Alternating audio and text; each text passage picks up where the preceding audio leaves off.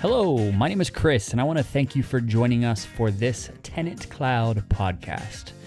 In today's episode, we are going to cover when listing a rental property on the market, how easy it is to make the mistake of leaving money on the table.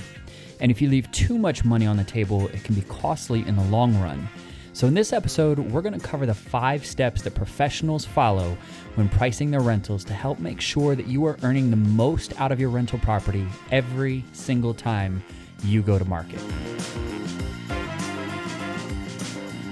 So there are 5 proven steps that professionals use in the real estate industry when they're going to market with a rental property. And these are very straightforward points that we want to jump right into and cover. And these will help you to make sure that you're positioned properly in the marketplace. It'll eliminate a lot of the questions and unknowns on how to proceed with pricing your rental to make sure that you're not leaving money on the table. So the number one thing that you want to do is you want to try to price your rental according to your property value. What do I mean by that?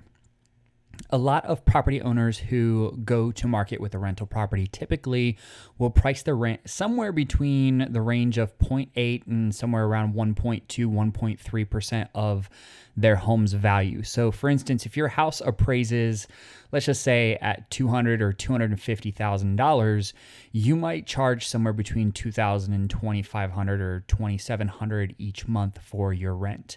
Now, keep in mind, of course, if you price too high, then it might be challenging to find a qualified tenant. So it's also important that you keep track of your property in comparison to other properties on the market, which leads us to the number 2 thing that professionals do when pricing a rental property. Number 2 is you want to keep tabs on the local market. And I want to emphasize again the word local market. Don't worry about county, state, regional, country, sometimes not even your entire neighborhood, sometimes just your block. You want to make sure that you are keeping tabs on the local market rate and vacancy rates, how many rentals are available in your marketplace. You want to see how long a unit sits on the market. Is it 2 weeks? Is it 3 days? Is it 2 months? And you want to keep track of that as it changes over the course of time, because that'll allow you to keep a pulse on the local market. The other thing you want to do is keep a tab on the available inventory and the type of inventory that's available. Because if rental properties are sticking around for 30, 45 days in your local market, that may not have any bearing on you if you are renting out a 3-bedroom and everything that's available on the market is a 2-bedroom or a studio, and there are no 3 bedrooms in your area. And so keeping tabs on those things will really help you to keep a pulse on the local market to make sure that you are priced accordingly, because if you have low inventory and high demand, then typically you can command a higher price point in that range of that 0.8, 0.7 to 1.2% or so of your home's value, and you can price accordingly. Number 3, the third thing that professionals do is they understand that people pay for convenience. So you need to keep your amenities and features and location in mind. It doesn't take you long to find research and surveys all over the internet that have been conducted over the years to see what renters are willing to pay for. Things that renters are willing to pay for range from everything from a pet-friendly rental, which we've covered in other podcast episodes on the Tenant Cloud podcast. I highly recommend that you check those out. They're full of very important information about pet ownership and the current generations being some of the highest pet ownership generations ever recorded in history, as long as that's been kept track of, as well as tenants will pay for things such as reserved parking spots. Nobody wants to be fighting for a parking spot, especially if they're coming home late at night. They don't want to have to walk long distances from their apartment or from their single family home or whatever it is, as well as other things like in-unit washers and dryers, the convenience of not having to go to a laundromat or a community laundry room. And then other things such as high-speed internet, which is even more important now than it's ever been before, because everybody's homes are all connected to the internet.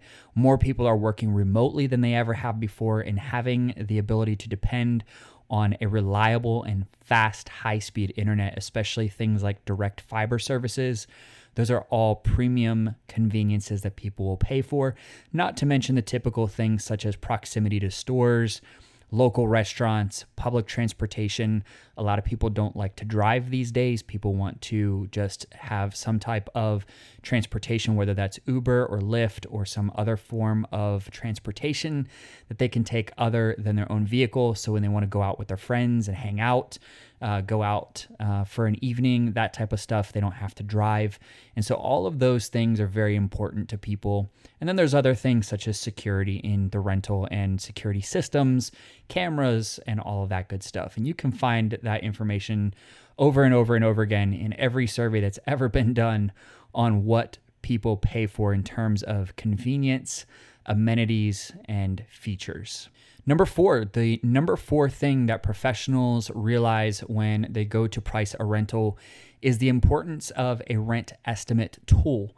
And a lot of people will use tools because they are available now pretty much anywhere you look. In fact, the Tenant Cloud platform has a tool that provides rent estimates. It's called our Rent Range Report, and it allows you to put in the information for any given rental that you're about to list on the marketplace, and it gives you a local report for your area and tells you what other rentals that are comparable to yours are going for in any given area, along with a lot of helpful data and statistics for your specific area, for your neighborhood.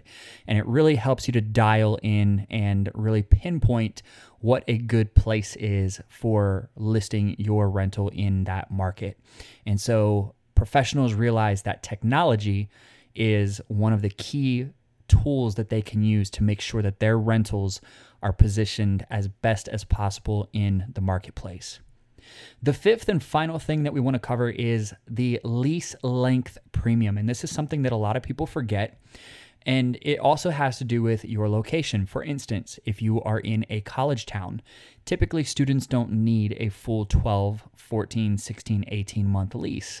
Many times they just need a semester lease. So whether it's a 4, 6, 8, whatever month lease, those are the leases that they're going to want. And they will pay a premium for those leases, especially if you're in a college town that has low inventory to begin with. For instance, I recently read that a lot of students in the Baylor area in Waco are staying in hotels and other short-term rentals because they don't have enough student rental properties in the area around Baylor. And so if you are in a college town, you need to be aware of those things so that you can price yourself accordingly.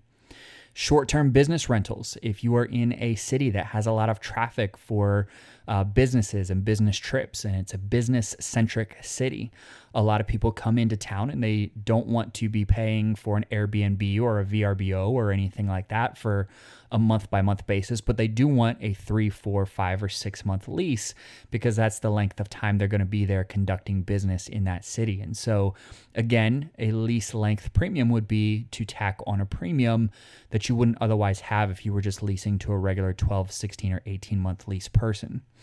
Other opportunities are things like remote work opportunists. A lot of people right now are able to relocate, even if it's only temporarily, because their companies and their jobs are allowing them to work remotely. And while a lot of companies are going full-time remote, some it's just for the next 6, 12, 18 months, whatever it is. And so they don't want to permanently relocate anywhere. They don't want to go buy a house and sell the house where they're at and completely move out of one city to another. But they do want to move somewhere temporarily for 6 months or 4 months or 3 months, whatever it is, and experience a new city while they are working remotely during this time. And so keeping that in mind, if you are a destination city, a destination location where people want to come, they're going to work remotely for extended periods of time, and you can take advantage of those short lease terms that those people are looking for. You can absolutely add a premium onto those. So those are the 5 tips that I wanted to cover with you today that professionals keep in mind when pricing their rentals. So again, to quickly recap that, 1 is price your rental accordingly to your property value. Number 2, keep tabs on the local market. Do not worry about state, regional, country, even county, sometimes not even the whole neighborhood, just your block of the neighborhood. As well as to keep in mind that people pay for convenience, so keep your amenities and features in mind as well as your location. Also, remember to use technology to position your rental property as best as possible in the marketplace by using the data that is available to you that you don't have to do any work for. It's all there at your fingertips. And when you're pricing, make sure that you're pricing according to the lease length. So if you are in an area that you can take advantage of lease length premiums, absolutely go for it. It is one of the best things that you could do, especially in the strange real estate market that we are in right now, where people really aren't tied down to any specific place. And it looks to be like that will probably continue to be a trend in the foreseeable future. So again, thanks for tuning in to this Tenant Cloud podcast. I definitely appreciate you taking the time to spend here with us. I hope that you learned something. If you did, definitely leave a comment and let us know what you learned or what things you do to position your rental place in the market, as well as share this with anybody that you feel like could benefit from hearing this information. Like, subscribe, comment, and we'll look forward to chatting with you next time.